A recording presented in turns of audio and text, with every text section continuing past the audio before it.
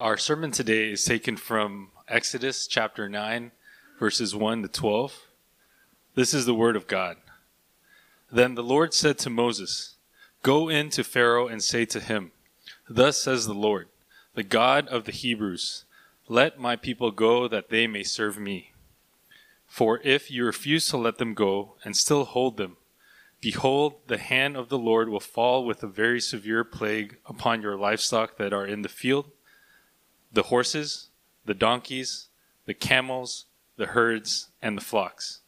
But the Lord will make a distinction between the livestock of Israel and the livestock of Egypt, so that nothing of all that belongs to the people of Israel shall die.' And the Lord set a time, saying, 'Tomorrow the Lord will do this thing in the land.' And the next day the Lord did this thing. All the livestock of the Egyptians died, but not one of the livestock of the people of Israel died. And Pharaoh sent, and behold, not one of the livestock of Israel was dead. But the heart of Pharaoh was hardened, and he did not let the people go. And the Lord said to Moses and Aaron, 'Take handfuls of soot from the kiln, and let Moses throw them in the air in the sight of Pharaoh. It shall become fine dust over all the land of Egypt, and become boils breaking out in sores on man and beast throughout all the land of Egypt.' So they took soot from the kiln and stood before Pharaoh. And Moses threw it in the air, and it became boils, breaking out in sores on man and beast. And the magicians could not stand before Moses because of the boils, for the boils came upon the magicians and upon all the Egyptians. But the Lord hardened the heart of Pharaoh, and he did not listen to them, as the Lord had spoken to Moses. Thus says the Lord." Amen. Thanks, Eric. Friends, let me pray one more time before we continue in our sermon. Father, I beg you that as we open up your word, that you would send your spirit to the hearts and the minds and the ears of those here who are listening, so that the message that are spoken may be real and vivid and true in their hearts. For no preacher can ever mold words good enough or beautiful enough to penetrate through the heart that is in itself hard. But only the work of your Spirit can soften it and make it real. We beg you today, above all things, for more mercy. Help us understand and see who you are through this passage. In Jesus' name we pray. Amen. All right, so friends, we're going to continue in our series through the life of Moses. And right now, we're in the middle of the plagues. We're in the part of the story where God's already been telling Pharaoh a few times now to let Israel go, let his people go, right? Yet Pharaoh's been stubborn. He's refused to do so. So God sent Egypt a few plagues. And the purpose of these plagues is not as simple as God just wanting to overthrow Pharaoh with power and just for Pharaoh to let the people go. As we saw 2 weeks ago, these plagues had many meanings about them. God is trying to reveal who he is through the way he goes about doing the plagues, and all the detail minute of the plagues communicate something. And as we saw 2 weeks ago, that God, through these plagues, are directly attacking false gods in Egypt. Do you remember that? Plague number 1, what did God do? God turned the water in the Nile into blood. Right? The Nile was a river that went through Egypt, and the water in the Nile was turned to blood, and that was a direct attack to the false god in Egypt named the god Hapi. Hapi, if you remember, was the god of the Nile, and the Egyptians believed that Hapi was the one that was responsible for the annual flooding of the Nile, the water that will then be of great benefit to the agriculture there, and therefore their source of food and income. Hapi was their main primary source for comfort. And then, plague number 2, God used frogs to attack Egypt. And if you remember, with this plague, God was attacking a false goddess in Egypt called Heket. Heket was a goddess that had a frog head. And Heket was the ultimate source for security for Egypt. Why? Because they believed that Heket was the one that was responsible for providing the Egyptians with many children. Okay, when there's a birth, there's always ascribed to Heket's work. And children are the basis of their future military might. So Heket was their primary source of security. Hapi was their primary source of comfort. And God attacked those two false gods through these plagues. What God is trying to communicate here, with many of the plagues, not all of them, but many of them, is that once you take a creature and you elevate that creature to God status in your life, meaning that's what idolatry is, right? When you take a creature and you've made that creature the primary source of your comfort, your security, your peace, your identity, okay? Whatever that creature may be, a river or frogs, or, like we often do, a romantic relationship, another person, a career or job, particular social group. Whatever creature we elevate to God's status in our life, God is trying to tell us by these plagues that the natural consequences of it is that it's going to mess everything up. Instead of fulfilling you, those things that you've put so much hope in, and I often do too, will end up disappointing and crushing us like the Nile and the frog did to Egypt, because nothing can live up to that kind of expectations.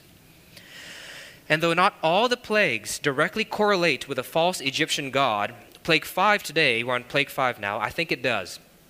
And here we see God telling us another message about idolatry and the consequences of it, okay?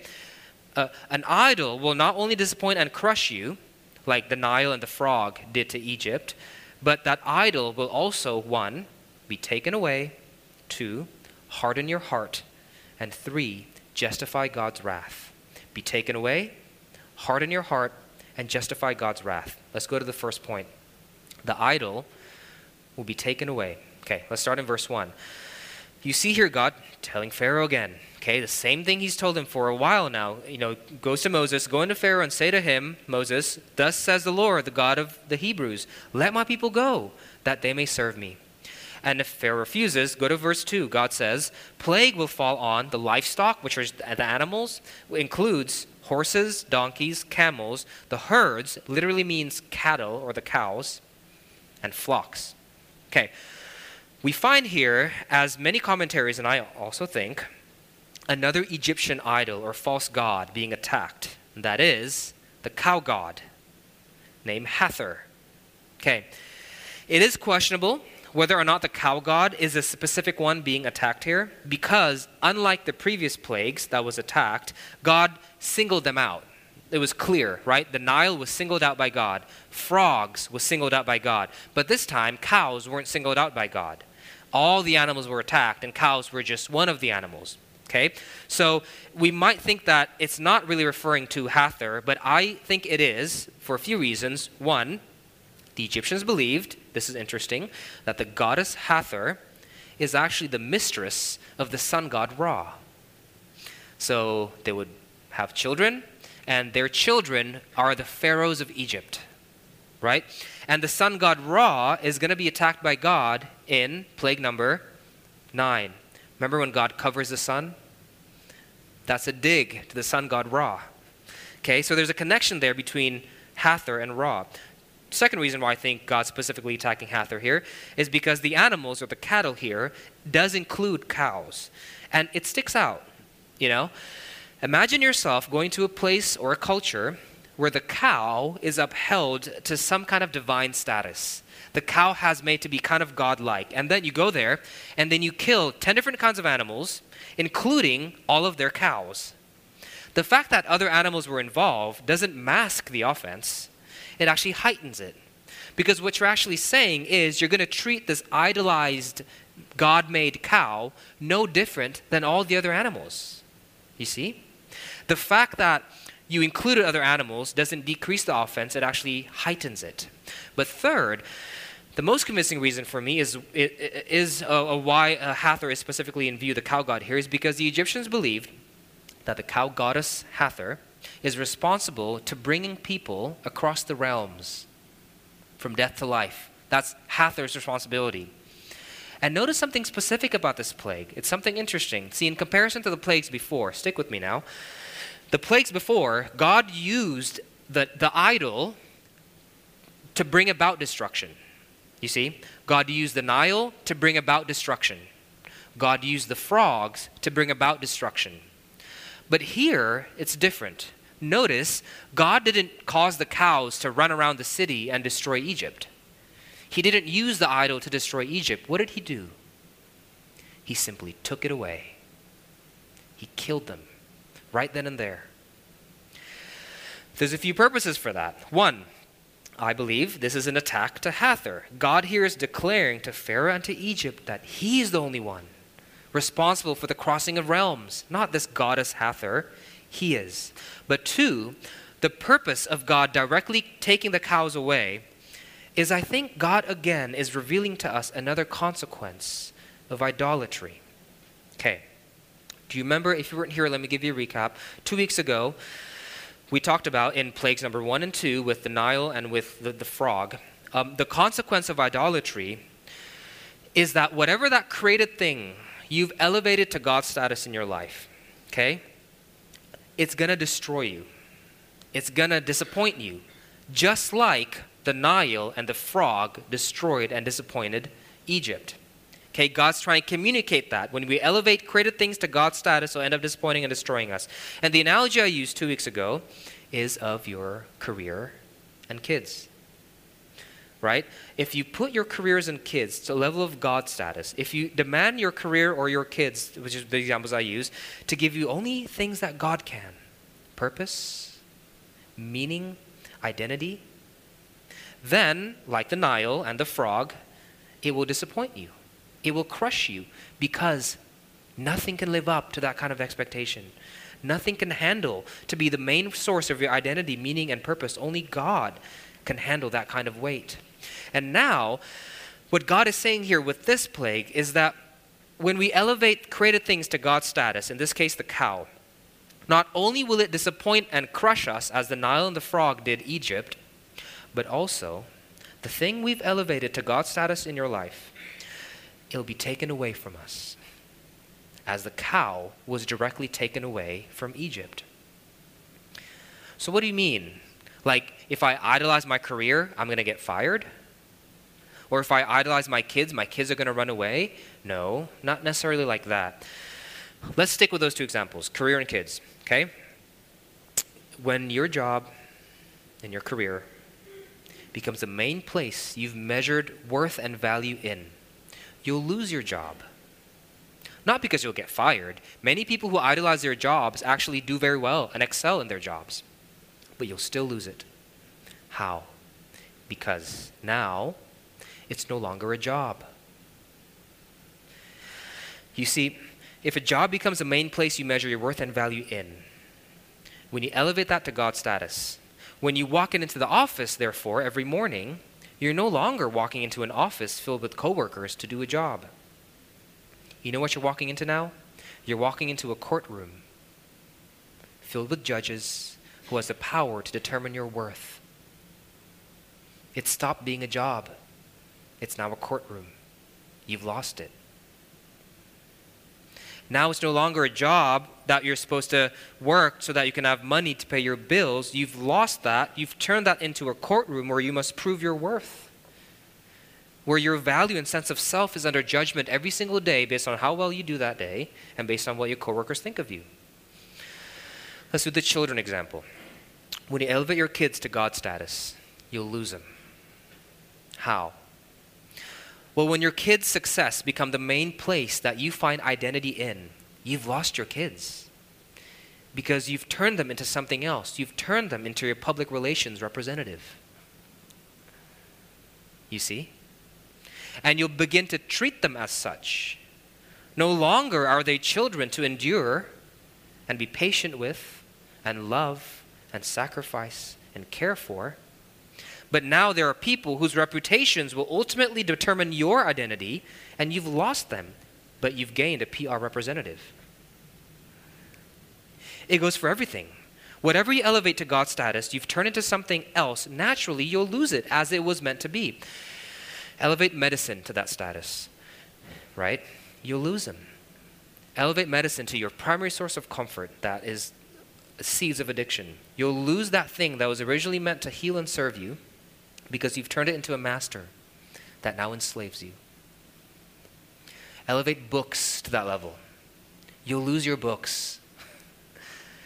Those books that was originally meant to teach you and make you humble and wise, you've turned them into cognitive dumbbells that you pick up in order to gain brain muscle so that you can show off to others.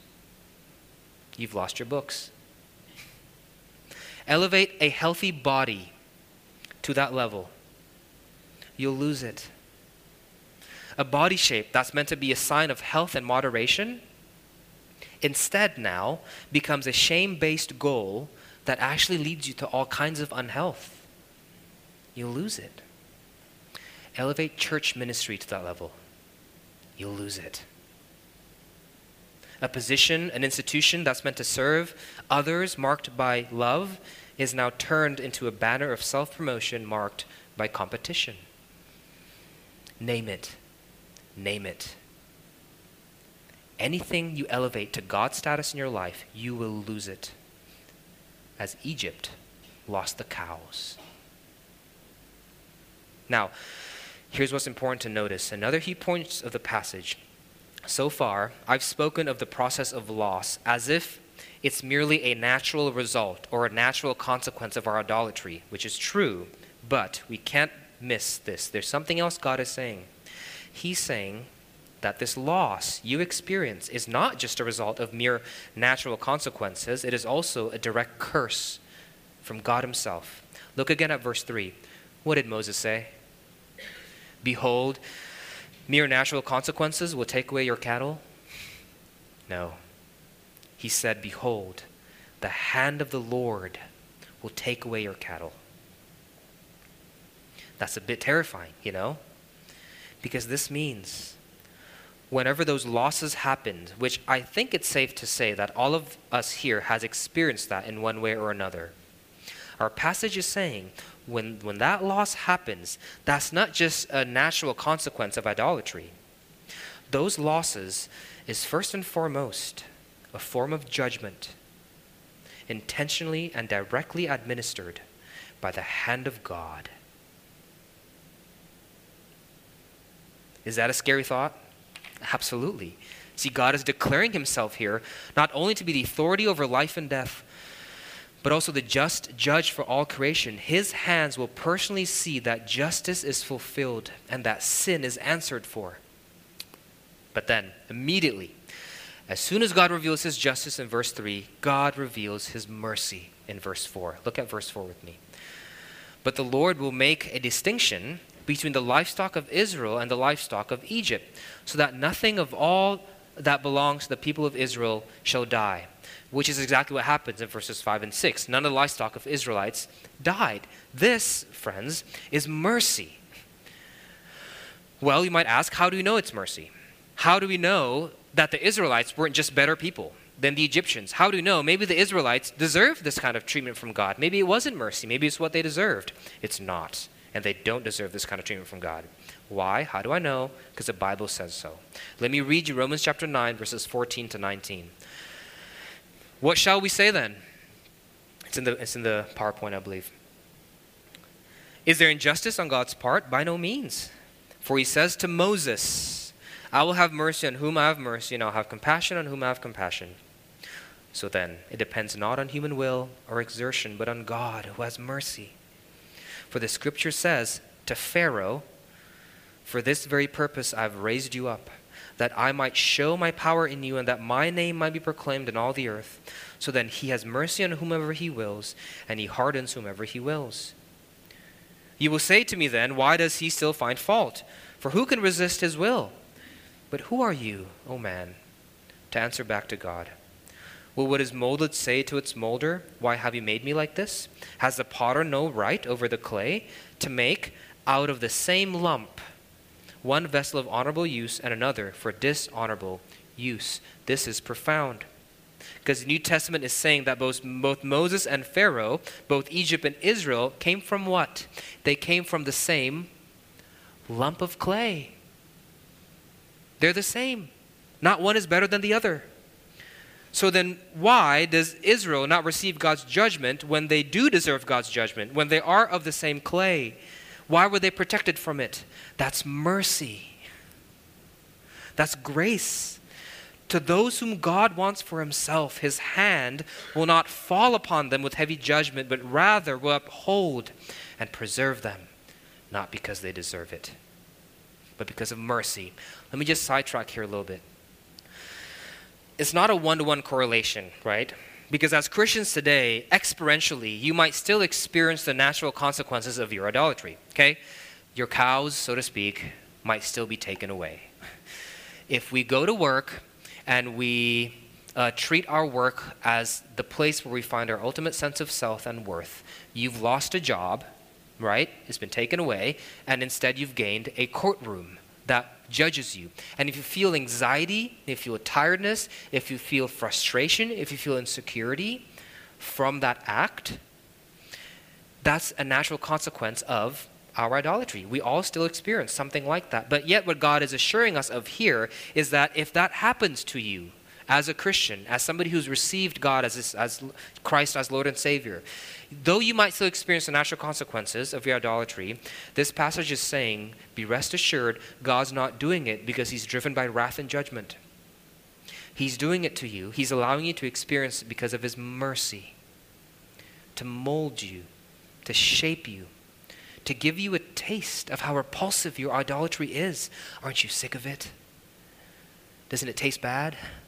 In hope that you'd come back and run back to him, as the prodigal son did to the father after he's tasted the food meant for pigs. Those natural consequences of idolatry may feel like a sharp knife to you, Christian. Yet, if you receive Christ, it's not a knife that comes from an angry executioner, but rather from a caring surgeon who's doing meticulous work in your soul. When through fiery trials thy pathway shall lie, as we sung earlier in our hymn, my grace all sufficient shall be thy supply. The flame shall not hurt thee. There's still flame, see? But it shall not hurt thee. I only design thy dross to consume and thy gold to refine. Rest assured. Okay, back to the passage. Both Egypt and Israel deserve justice, deserve wrath. They come from the same lump of clay. But yet Israel instead received mercy, and Egypt justice. And this theme of some receiving mercy and others justice continue in our passage today. Our second point, idolatry will harden your heart. Okay, for the second point, we're only going to cover verse 7. That's it. Why? Because this one verse, I think, is a huge theme in the plague narratives, and also it's, I think, a sensitive one. Okay? And we're taking a whole point just for this one verse. We see here in verse 7, the reason why Pharaoh was so rebellious to God is why. Look at it. Why is Pharaoh so rebellious to God? It's because his heart was hard. Right? At the end of every plague, the author mentions Pharaoh's heart becomes harder and harder and harder. But the question is, let me ask you this. Okay? Here's what's confusing about it. Who hardened it? The wording here is kind of vague. All it says is that Pharaoh's heart was hardened. And intuitively, we may think that Pharaoh did the hardening, but you can't assume that. You can't assume Pharaoh hardened his own heart. All it says is that it was hardened. So, I did some deep research on this just for you guys, because you're special. And it's interesting to see that when referring to Pharaoh's heart, in the English it says harden. Okay, that's all you will see in the ESV and other translations, it's hardened. But originally in the Hebrew, it's actually there's three different Hebrew words, but the one reused here is the two words, kabed and hazak. Two different Hebrew words that are both translated to the word harden. Okay, let me explain what they are. Kabed means weight. So the connotation is that Pharaoh's heart became so dense. You know when something increases in density, it also increases in weight? Right? It becomes weighty. Pharaoh's heart was kabed. The second term is hazak. Hazak has more of a connotation of firmness. Not firmness in density, but firmness in resolve. You know when somebody calls you a hard head? Like you have a hard head? It's not that, they don't mean that your head literally became more dense and harder, right? Maybe it did. I don't know. But what they mean is that your resolve is set, right? You're firm in your convictions, right? You're hard. You have a hard head. So one is kabed, weighty. Two is hazak, firmness of direction. In verse 7, when it says Pharaoh's heart was hardened, the word hardened there is the first one, kabed, which means weighty. Now, here's what's interesting. Okay. You know what the word for glory is in the Old Testament? It's kavod. You know what it literally means if you translate it to English? Weight. So when the Old Testament talks about God's kavod, it talks about God's weightiness, God's glory, God's weightiness. Okay, so here, the Hebrew word to describe God's glory, kavod, weightiness, has the same meaning as what happened to Pharaoh's heart as it became kabed, weightier. Okay, who is it in this Exodus story that Pharaoh has elevated more than anything else into God's status? Ultimately, he didn't elevate the frog to God's status. Ultimately, he didn't elevate the Nile to God's status or cows. You know who he elevated to God's status in this story? Himself. He's placed himself in the position of God. He's idolized himself. And what happens, friends? When a mere man fancies themselves as God, when a mere man thinks that their reasoning, their desires, their preferences, their definition of right or wrong trump God's word, they elevate themselves to God's status. And what happens is that they can't handle that glory, that kavod, that weight. You know what it'll do? It'll only make their hearts harder, kabod, weightier. The natural consequence of wanting the weight of glory is that the human heart will become more and more weighty and hard toward God, the only one who deserves all glory. Now, but again, this as same as point 1, so far I've been talking about the hardening of Pharaoh's heart here as if it's merely a natural consequence of self-glory, as if it's merely a natural consequence of idolizing the self. But that's not at all it. Go down to verse 12. Who hardened Pharaoh's heart? It's no longer a question here. But the Lord hardened the heart of Pharaoh. See, the fact that you lose things, like I talked about in point 1, the fact that you lose things you've elevated to God's status is both the natural consequence of idolatry, but ultimately is the act of God's justice personally administered by his hand. The fact that your heart becomes hard when you elevate yourself to God's status is the natural consequence of self-idolatry, yes, but ultimately is an act of God's justice. He hardened it. By the way, throughout the plague narrative, God is described to have hardened Pharaoh's heart 16 times. And Pharaoh is described to have hardened his own heart only 3 times. Who did it? The hardening of Pharaoh's heart is at the end of the day an act of judgment God has upon idolaters. See, the only reason why we may not think this is fair, that God in his judgment hardened Pharaoh's heart, but yet in his mercy did not harden the Israelites' heart, soften their hearts. The reason why we might think it's not fair is because I think that we still think everyone starts off with a clear record. I think we still somehow believe that everybody starts off with a blank slate. But remember what we saw in Romans chapter 9. Both Pharaoh and Israel started from what? The same lump of clay. What kind of clay? A sinful one. Romans 3. All have sinned and fallen short of the glory of God. Psalm 51. In iniquity I was born, the psalmist says. We don't start with a clean slate. We don't start at neutral. We start with a heart that is naturally, like Pharaoh's, hard toward God. You're right. It's not fair. It's not fair that God would punish Pharaoh and not punish Israel. But the unfairness doesn't lie with how God treated Pharaoh. The unfairness lies with how God treated Israel. It's not fair that God doesn't punish Israel. He should have. He should have punished them because they were sinful. They started off from the same lump of clay. They were all deserving of God's wrath and judgment. The fact that Israel did not receive the plagues, the fact that if you read plague number 4, the flies didn't cover Israel, the fact that their cattle here didn't die. You're right, that's not justice. That's mercy. That's grace.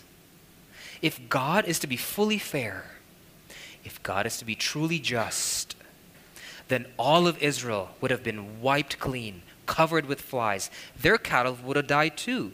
They're of the same lump of clay as Egypt, as Pharaoh. Tremble, be careful when you demand God's justice. The wise man begs for his mercy. So, in view of God's judgment in this light, I think it changes a lot of the difficulties that we have about it, which leads us to our last point.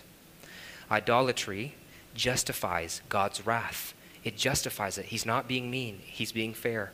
Look at verses 8 to 9. And the Lord said to Moses and Aaron, take handfuls of soot from the kiln, and let Moses throw them in the air in the sight of Pharaoh. It shall become fine dust over all the land of Egypt and become boils. Boils are like skin disease, right? Breaking out in sores on man and beast throughout all the land of Egypt. What's happening here in plague number 6, we're in plague number 6 now, is God told Moses, go to the kiln. Kiln is like a furnace, and take soot from it. Soot is like ash, okay? Remember back then, Pharaoh cruelly enslaved Israel and forced them to make bricks to build his own kingdom. In order to make these bricks, the Israelites had to put the material in a kiln, in a furnace, so that when it's heated up, it becomes hard and brick-like.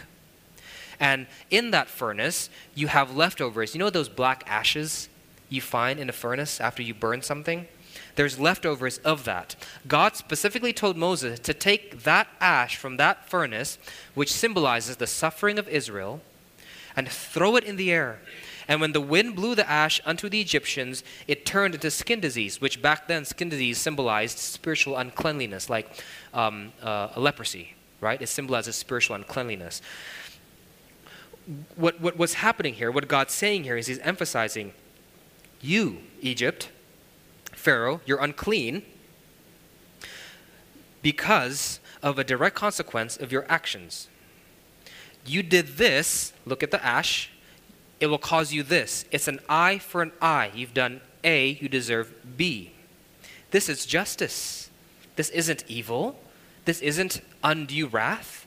This is deserved justice.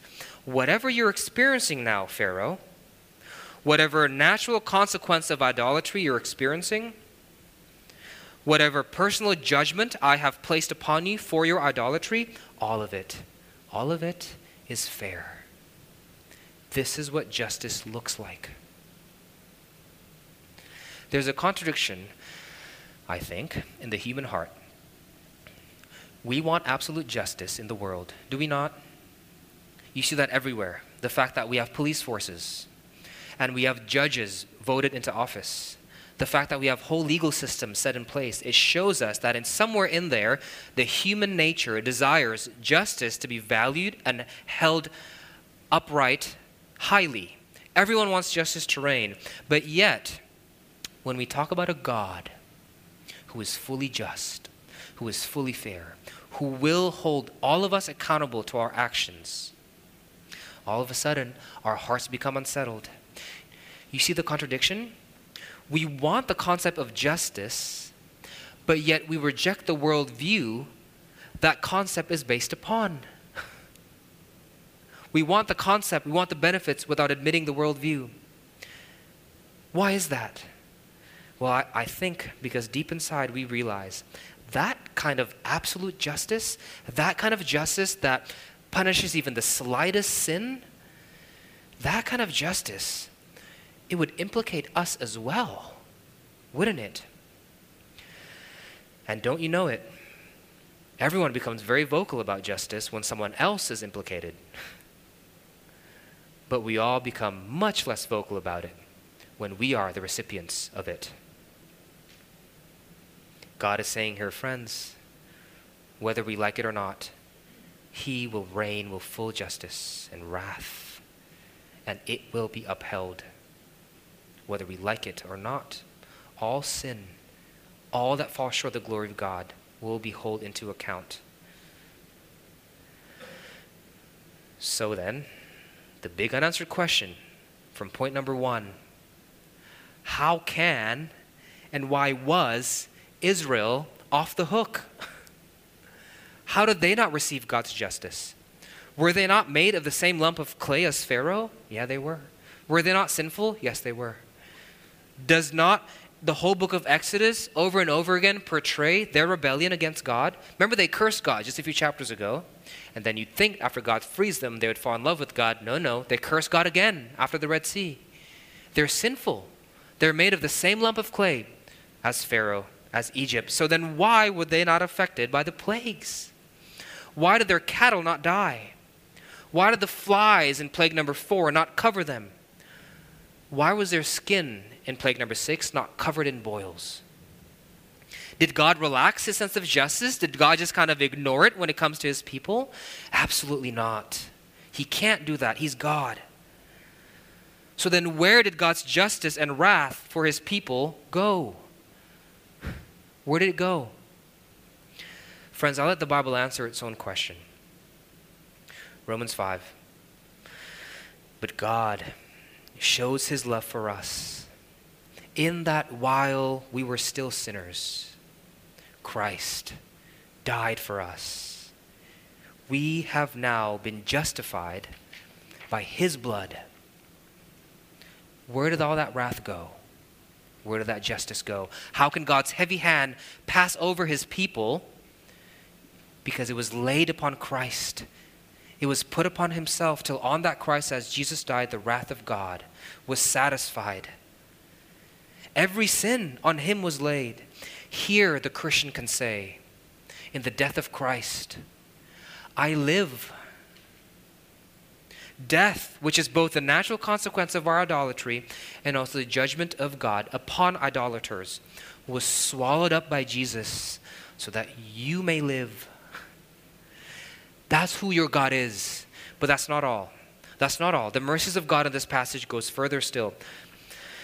If you're sitting here today and you've received Christ as Lord and Savior, let me ask you, why is that? Why is your heart not hard like Pharaoh's? Was it because you softened it yourself? Why is it when you heard the word of God proclaimed like Pharaoh did, you received the gospel and you did not reject it? Did you soften your own heart? No. The reason why you received it, the reason why you have a soft heart, Christian, if you are made of the same lump of clay as Pharaoh, must mean therefore that God in his mercy softened it, instead of in his justice harden it. This is bizarre. This means not only did God make a way for you to be saved, but God also made certain that you would receive it. That's how intentional he is about having you. For the payment was paid by him, and the soft heart which received it was molded by him.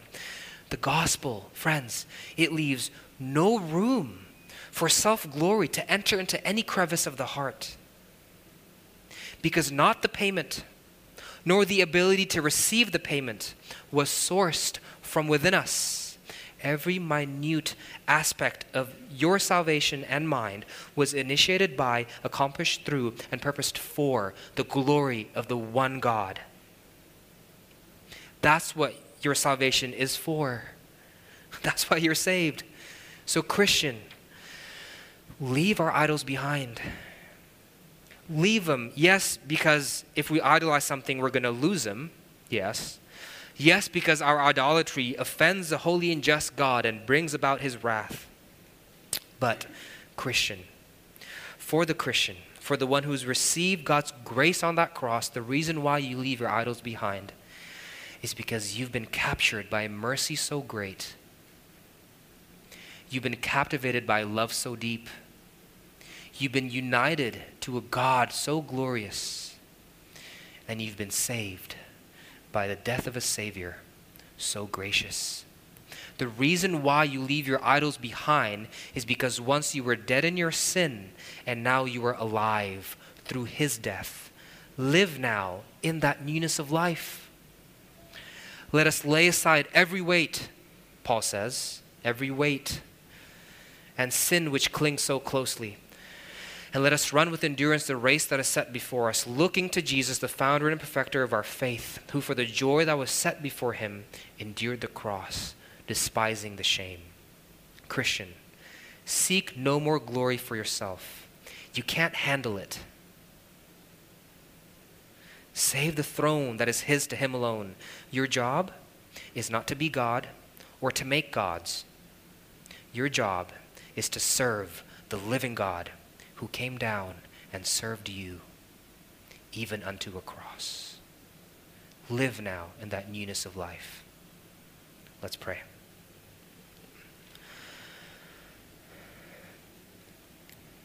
Father, help your word that is preached be delivered by your Spirit to the hearts of your people, so that your church may be built up in the likeness of your Son for your glory. Remind our stubborn, hard heads and hard hearts that life, salvation, and all therein is for the purpose of your majesty, that all the world may see who you are, your justice, your righteousness, your holiness, and oh, Father, your love, your mercy, your grace. You've taken a people for yourself who do not deserve it. You've adopted a people for yourself who by their own righteousness deserve otherwise. How glorious is our God. And now, Father, we can sing, all glory be to him. And as we run this race, knowing the victory has been won on that cross, and when we see you face to face, the one who's died for our sins, we can say, praise be to God, for the salvation was Christ, not me. In his name we pray. Amen.